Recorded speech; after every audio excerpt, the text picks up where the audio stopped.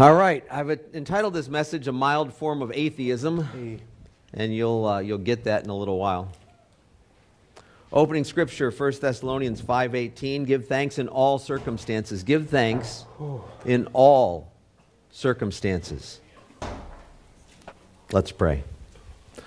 Lord, right now as we approach your word, we again offer you ourselves. God, we are inviting you to speak into our lives, cause us to change and be more conformed into your image and be transformed by your word, that we might leave this place different than when we came in, more and more the way you want us to be. And we trust that you'll do that because you're faithful.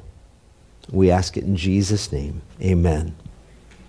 And I thought for this Sunday after Thanksgiving that it would be appropriate to talk about giving thanks, of praising, of rejoicing. It seems to me that those things are clearly a part of God's design for us. I really like the repeating refrain of Psalm 136. Give thanks to the Lord, for he is good, for his steadfast love endures forever. Give thanks to the God of gods, for his steadfast love endures forever. On and on. The last verse, give thanks to the God of heaven, for his steadfast love endures forever. Give thanks because his steadfast love endures forever. I'm convinced that there is something that happens as we vocalize our thanksgiving, our praise, our rejoicing to him. Think about Paul and Silas in prison, and they're there and they're rejoicing, they're praising God at midnight. What happens? There's this earthquake and the prison doors get opened, right? Or I think of the Old Testament in 2 Chronicles 20, where King Jehoshaphat sent the singers out ahead of the army. And what happened? When they praised the Lord set ambushments against the enemy. Something happens as we begin to praise. And those are examples from Scripture, just a couple of them. There's so many others. I'm guessing that we all know those. I'm guessing there are people here that have lived those kind of things. Maybe not quite to that degree, but you've seen that kind of thing happen. So I want to talk today about giving thanks to God, about praising him, about rejoicing in him. But I'm going to take the kind of long route around, if you will, because if we're honest, it seems to me that thanking God is not our default mode, especially when we face challenging times. We are more apt to grumble and complain. Maybe I'm just talking to me today? Amen. Yes, I am. Okay, great. And I don't know about you, but I at least take some comfort, and maybe it's wrongly placed comfort, but comfort nevertheless in the fact that I'm not the only one that does those kind of things. We look at the Israelites in the Old Testament, it seems like they are regularly grumbling and complaining. Remember the story before they ever left Egypt, and Moses and Aaron go to Pharaoh and they confront him for the first time, asking him to let the people go, and Pharaoh doesn't like that idea. He's going to make them keep making their bricks without straw. That was more difficult. And so the people got upset. Exodus chapter 5 talked about the leaders there. They met Moses and Aaron who were waiting for them as they came out from Pharaoh, and they said to them, "The Lord look on you and judge, because you have made us stink in the sight of Pharaoh and his servants, and have put a sword in their hand to kill us." Thanks a lot, Moses. We had it bad before, but now it's going to be even worse. Great, so glad you're helping us. You think they might be a little bit upset here? You think they might be mad?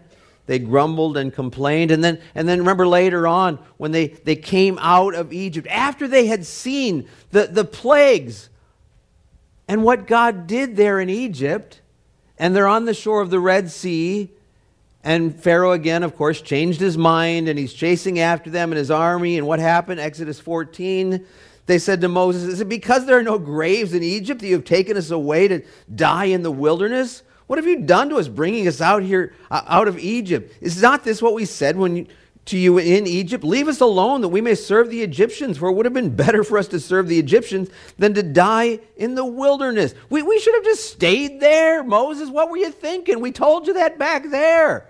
There weren't enough graves back there. You got to bring us out here to wipe us out?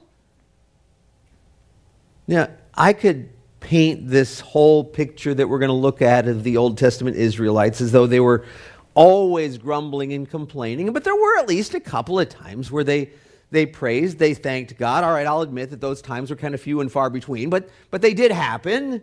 Most memorable, I think, is when God did rescue them there on the shore of the Red Sea. He opened the Red Sea. They walked through, wiped out Pharaoh's army, and they're on the other side. Exodus 15:1, this great time of rejoicing. Then Moses and the people of Israel sang this song to the Lord, saying, I will sing to the Lord, for he has triumphed gloriously. The horse and his rider he has thrown into the sea. They're praising God for what they had seen him do there. So there were moments of praise. Apparently they weren't grumbling and complaining every moment of every day. But it's just 3 days later. 72 hours after they saw that great deliverance. 3 days after they're rejoicing there on the shore of the Red Sea, and they're in a place called Marah. And Scripture says they could not drink the water of Marah because it was bitter. And what happened? The people grumbled against Moses, saying, what shall we drink? Now we look at this after what they saw God do to the Egyptians, and we think, these guys, this shouldn't be that hard to figure out. You know, we look at them, we think they're idiots. We think they're the slow class, right? But let me ask you this. Do you happen to know anybody that God has rescued from a life of slavery, that he has adopted into his family, that he has promised eternal life with him, and that person still has a tendency to wonder whether God is going to take care of them? Oh, you do know somebody like that. Maybe we're not all that different from those Old Testament Israelites. At least not as different as we'd like to think we are. I want us to note there's a recurring problem that happens again and again. Something goes wrong. The people of Israel grumble and complain about it, and then God intervenes. Either he fixes it or at least addresses the situation, and then the people are happy for a while, and then it all starts again. It keeps happening over and over. And I don't know, maybe you don't have this problem, but I do. I waver. Oh, I have great faith at times. There's other times that I wonder. Oh, sure, I saw God miraculously take care of that auto repair bill last month. But this month, my refrigerator stopped working. By the way, that's not true. This is simply a sermon illustration, all right? And will he take care of that one? So I wonder. Can you relate? Just several verses on down, they didn't have enough food. Exodus 16, the whole congregation of the people of Israel grumbled against Moses and Aaron in the wilderness. And the people of Israel said to them, would that we had died in the land by the hand of the Lord in the land of Egypt, when we sat by the meat pots and ate bread to the full. For you have brought us out into the wilderness to kill this whole assembly with hunger. Again, they're grumbling and complaining. Moses, we had plenty of food back in Egypt. Why didn't you just leave us there? You brought us out here to kill us by hunger. We're also going to starve to death out here. But I want you to notice how Moses responds this time. He says, your grumbling is not against us, but against the Lord. He's making it really, really clear that although the human target might be Moses and Aaron, that the real, ultimate grumbling and complaining is toward the Lord. And you know what? Honestly, the people of Israel might have disagreed with that. Oh, no, Moses, we're not grumbling against God. Just you. But see, it didn't make any difference because Moses understood that ultimately their grumbling was against him, whether or not they realized it. And isn't that true for us? It wasn't just the Israelites back then that God was leading. It wasn't just those folks that God was taking care of. It wasn't just the Old Testament Israelites who God had brought out of their former lives of slavery. No, it's you and me. He's leading. He's providing for. He's taking care of. So when we grumble and complain, it's not just against people. It's not just against, leaders or our bosses or spouse or whatever. No, ultimately, our grumbling and complaining is against God. Somebody told me years ago that grumbling and complaining is a mild form of atheism. Hence the title of the sermon. I want to make sure you all got that. Okay, good. We grumble and we complain because we don't fully trust God. See, I think we too often have more, if I can say it this way, faith in our outward circumstances than we do in Him. And that's exactly what the Israelites did.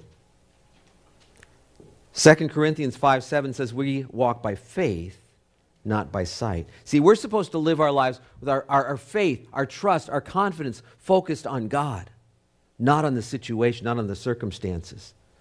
The Israelites did just the opposite. They walked by sight, not by faith. They saw Pharaoh's army coming, and they grumbled. They saw no water, and they grumbled. They saw no food, and they grumbled. They were walking by sight. And see, you and I can look at them and we can shake our heads and think they're stupid. But it seems to me that we have a tendency to do the same thing, at least on occasion. How many times have you and I responded in challenging times more with grumbling than we have with faith, than we have with trust? That pink slip that you got at your last job seemed like too big of a situation for God to handle. That negative diagnosis from the doctor, that unexpected bill, that whatever it is in your life that sends you into a tailspin, those are the things that cause us to go into grumbling and complaining and to stop trusting God too often. They cause us to walk more by sight than by faith. And that's what happened with the Israelites. So even when Moses explained to them, "No, you're not grumbling against me, you're grumbling against God," it's just one chapter later, guess what? They're doing it again. Exodus 17, the people thirsted there for water, and the people grumbled against Moses and said, "Why did you bring us up out of Egypt to kill us and our children and our livestock with thirst?" You go on through the rest of the story there, and you keep seeing this over and over again. I want to fast forward just to save us some time here. I'm going to take us to the point of, remember, they're right on the verge of going into the promised land. They send the spies in to check out the land. 12 spies, 10 of them came back, you remember, with the bad report. We're as small as grasshoppers compared to these guys. We can't do this. There's no way we can go up against these guys. And guess what happened? Numbers chapter 14. Then all the congregation raised a loud cry, and the people wept that night. And all the people of Israel grumbled against Moses and Aaron. There it is again. The whole congregation said to them, "Would that we had died in the land of Egypt, or would that we had died in this wilderness." Exactly what they said they didn't want to happen a little while ago. You with me? Why is the Lord bringing us into this land to fall by the sword? Our wives and our little ones will become prey. Would it not be better for us to go back to Egypt? And they said to one another, "Let us choose a leader and go back to Egypt." Wow. Think about this. They are right on the verge of going in to the land that God had promised, the God that they had seen decimate Egypt without their assistance. He did not need their help. And now they're going, "Oh, we can't do this. These guys are too big. This is too big of an issue for God to handle."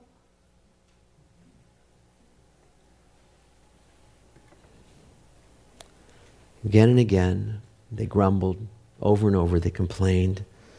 And I realized that Scripture doesn't actually say this, but I'm convinced that it goes back to their days in slavery. Think about it. They their parents, their grandparents, their great-grandparents. It was all they had never known, was a life of slavery. And I've never been a physical slave, but I can easily imagine that a life like that, of hard, grueling labor day after day, and if you don't do the work, then you're facing the harsh taskmaster. A life like that could easily lead into a mindset of grumbling and complaining.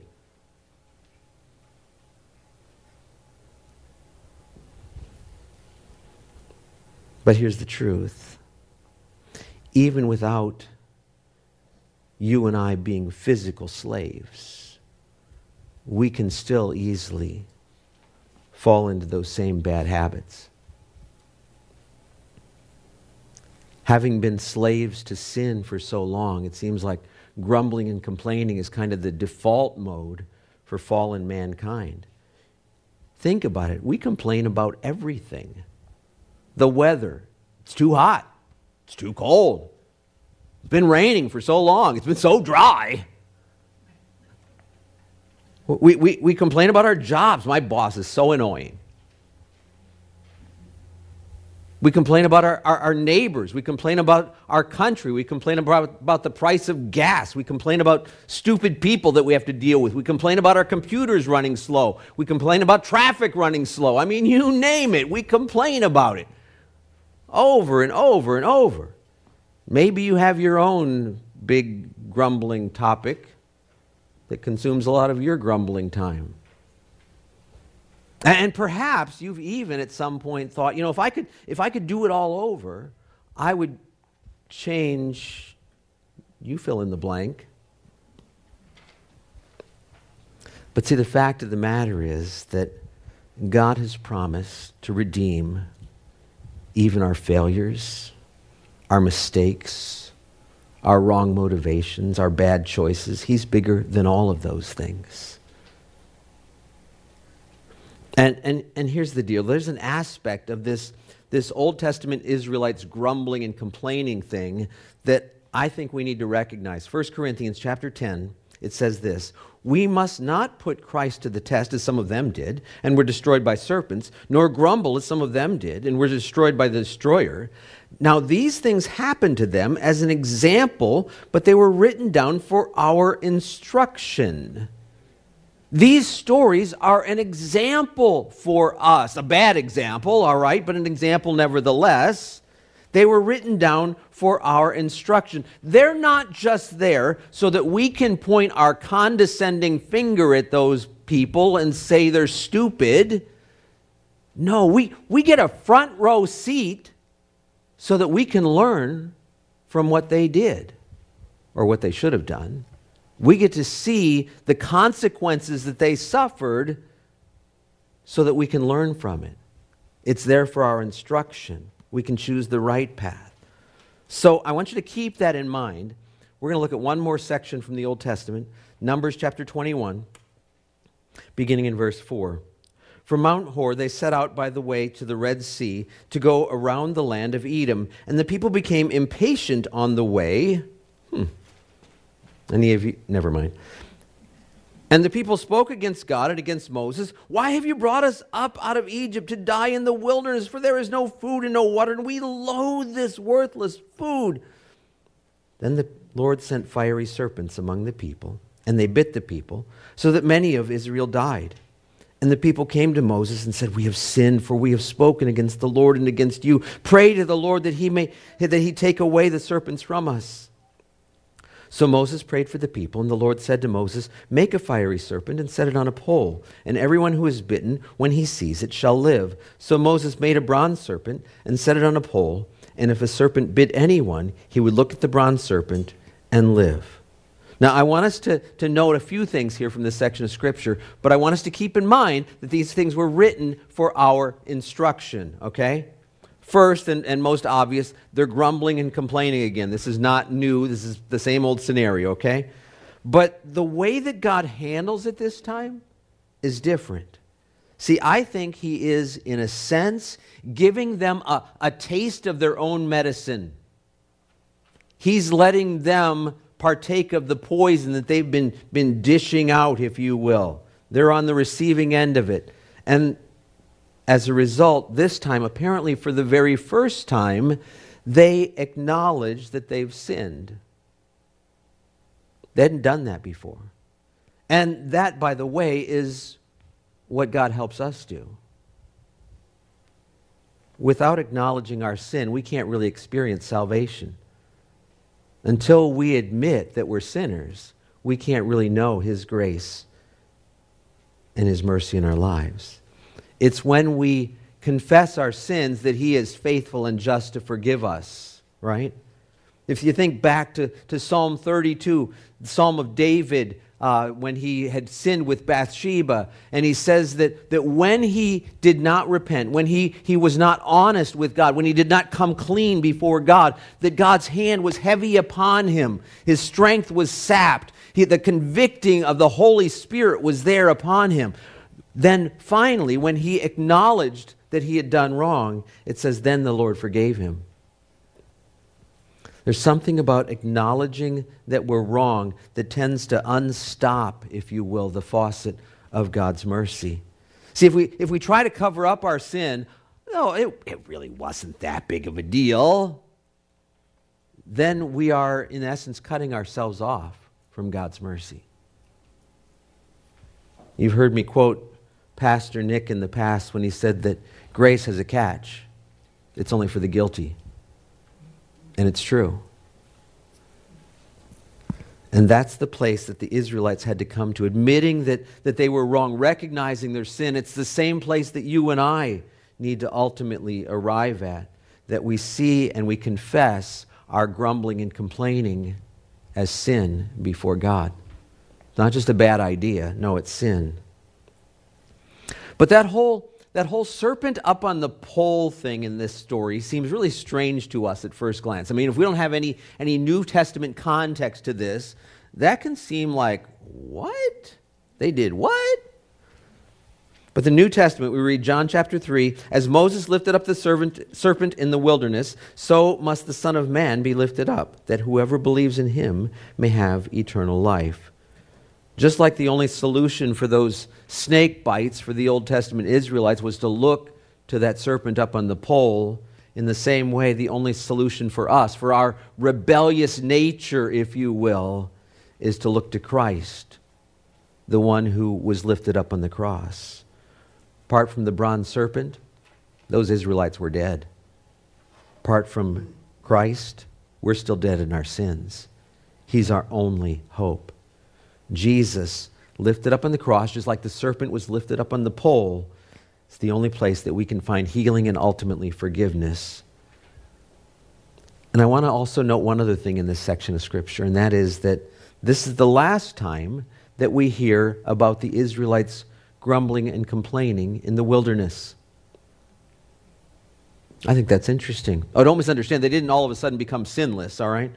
But something apparently changed in their hearts and their minds. I think like the light bulb went on. They finally started to get it. They recognized the destructiveness of their murmuring, their complaining, their rebellion for all those years. Someone once said, the wilderness journey we call life is all about us coming to the place where we truly see our true spiritual condition. We recognize how desperately we need a Savior. Jeremiah 17, the heart is deceitful above all things and desperately sick. Who can understand it? I, the Lord, search the heart and test the mind. You know, He doesn't do that for His benefit. He knows our hearts and mind. He does it for our benefit. He wants us to recognize how desperately we need Him. If you keep reading the book of Numbers, it's from that point on that they began to see victory after victory in their lives. And I don't want to make too much of this, but I don't want to make too little of it either. After all, Scripture says that grumbling and complaining is our strength, right? No, it says the joy of the Lord is our strength.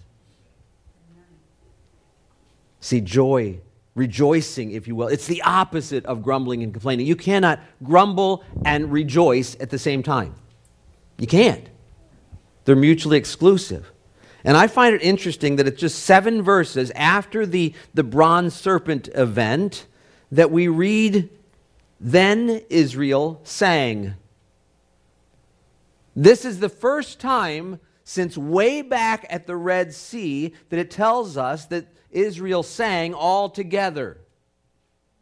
I think there's something significant about that. My question here is it possible that their repenting of their grumbling and complaining caused them to find their song?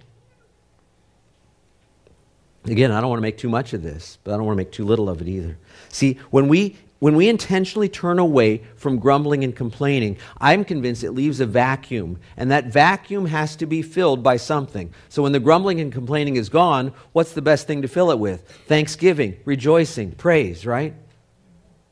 Acknowledging that everything we have is a gift from Him. Think about it. Do you remember when the Israelites took the city of Jericho? God told them they needed to march, they needed to blow trumpets, they needed to shout. Now, I'll be the first to admit that we are never told in Scripture exactly what it was that they shouted. Okay? But right before they shouted, Joshua addresses the people and he says this, "Shout, for the Lord has given you the city."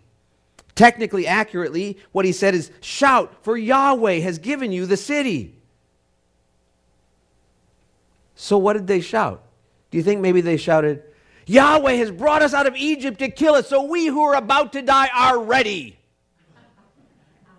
No, I don't think that's what they shouted.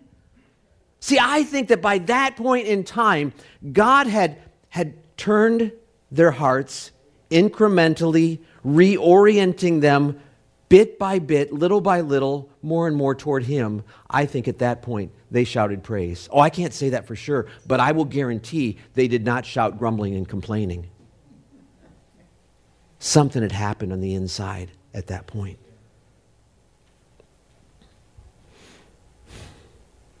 Several years ago, Barb and I met a young Christian woman named Kara Brovant. Young, bubbly mom from Indiana. Didn't take us long to recognize she had quite a story to tell. Kara first met Derek. They were waiting in line at a concert, going to see the music group Jars of Clay. And Kara was eating a pizza and Derek was hungry, and the rest, as they say, was history. They were married sometime later, and Kara described Derek as the ideal husband, caring, attentive, strong Christian walk. She said she couldn't have asked for more. Their first daughter, Macy, was born in their first year of marriage. Amy came along 2 years later. They were happy. They were content. They had bought a house. God had clearly blessed their marriage and their family. One day, when Macy was about 3 years old, Derek came home for lunch. He worked at a nearby research farm, and he often came home for lunch. This particular day, he spent almost the entire lunchtime playing with Macy. And he told Kara when he was leaving, he said, "It's been a really good day. I should be home by 2:30 today." And Derek was very punctual, very conscientious. So when he didn't show up by 3:30, Kara was a little bit concerned. It was about an hour later that she got a phone call from Derek's phone. They had used too many minutes that month already, and he had left it laying on his desk at his office. And it was Derek's boss, Travis, and he was wondering whether Kara had heard from Derek. No, hadn't. Wondered if everything was okay, and Travis tried to reassure her, "Oh, I'm sure everything's fine." A few minutes later, he called back again and said, "Are you sure you haven't heard from Derek?" "Yeah, I'm sure." And Kara was obviously wondering quite a bit at that point, but Travis didn't have any answers for her. That evening, when Derek still wasn't home, Kara went to her mom's house, and as she approached the house, she noticed a police car, didn't really think much about it. Went inside, there were several people there, and her mom was there crying. And just that quickly, a police officer stepped across the room, looked at Kara and said, "I'm sorry, there's been an accident. Your husband was killed today." Kara told me that every eye in the room was on her. Nobody spoke, nobody moved. She turned and she walked to the bathroom and went inside and closed the door. She got on her knees and prayed. And she said that God brought to her mind Psalm 28, verse 7. The Lord is my strength and my shield. My heart trusts in him, and I am helped. Therefore my heart exalts, and with my song I shall thank him. Think about those words. My heart exalts, and with my song I shall thank him. She's been married for just over 4 years, and now her husband is dead. She's got 2 little girls. The youngest one is just 8 months old. I cannot even begin to imagine the grief that she experienced in that moment. And I've got to think it would have been really easy for Kara to grumble and complain. It would have been really easy for her to become cold and callous toward God. But that didn't happen. Instead, she declared, the Lord is my strength and my shield. My heart trusts in him, and I am helped. Therefore my heart exalts, and with my song I shall thank him. With my song I shall thank him. I could grumble and complain right now, but with my song I will thank him. Think back to our opening scripture, 1 Thessalonians 5:18. Give thanks in all circumstances. Give thanks in all circumstances. That verse doesn't give us a lot of wiggle room, does it? It's not like there are apparently some situations where we shouldn't give thanks. I think give thanks in all circumstances means we should give thanks in all circumstances. Are you with me? Let me ask you this. What if the Israelites had done that? What if when they didn't see the provision for food or water, what if instead of grumbling and complaining, they had together lifted their voices in a song of thanks right there in the midst of those circumstances? What if when they saw Pharaoh and his army coming after them, they had together lifted their voices in a joyful shout to their God? I don't know that it would have changed everything, but it might have. You know, I'm convinced that if they would have done that, that honestly we wouldn't have even ever heard the story about the Red Sea opening, because I think something more miraculous might have happened. Maybe right then and there, a comet came down and decimated the entire army. You know, you heard in the Old Testament about the time when the hailstones came down and wiped out the army that was up against Israel. Maybe the earth might have just opened up like it did for Korah and his cohorts. And the whole army is just gone. And if that happened, maybe some of the Israelites might have walked over to the edge of that chasm and looked down and down and down. And maybe one of them might have dropped a rock down in there, waited and waited and waited and waited, and finally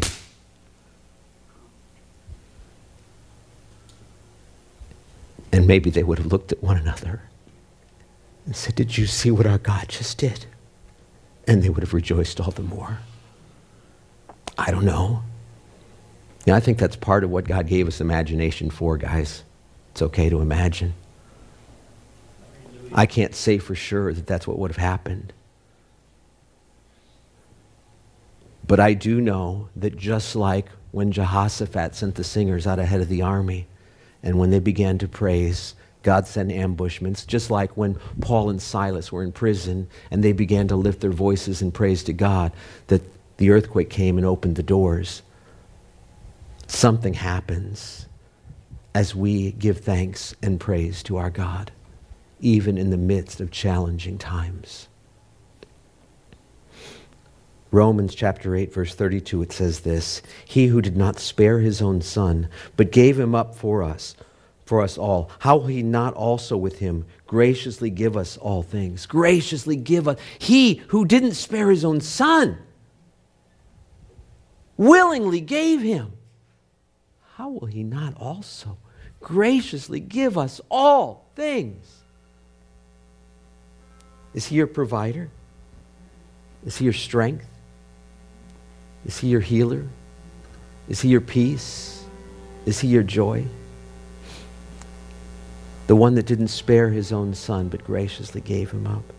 Is it even conceivable that that God will not take care of you? I don't think so. Let's pray. Lord, too often when we have faced challenges and difficulties in our life, too often we have been like those Old Testament Israelites, and we have grumbled and we have complained. Lord, forgive us for our sin. We turn from that and we say we want to thank you. We want to praise you. We want to rejoice in you because we know you are God who willingly gave his own son, that you will indeed take care of us. May not always be the way that we think, but you're with us every step of the way.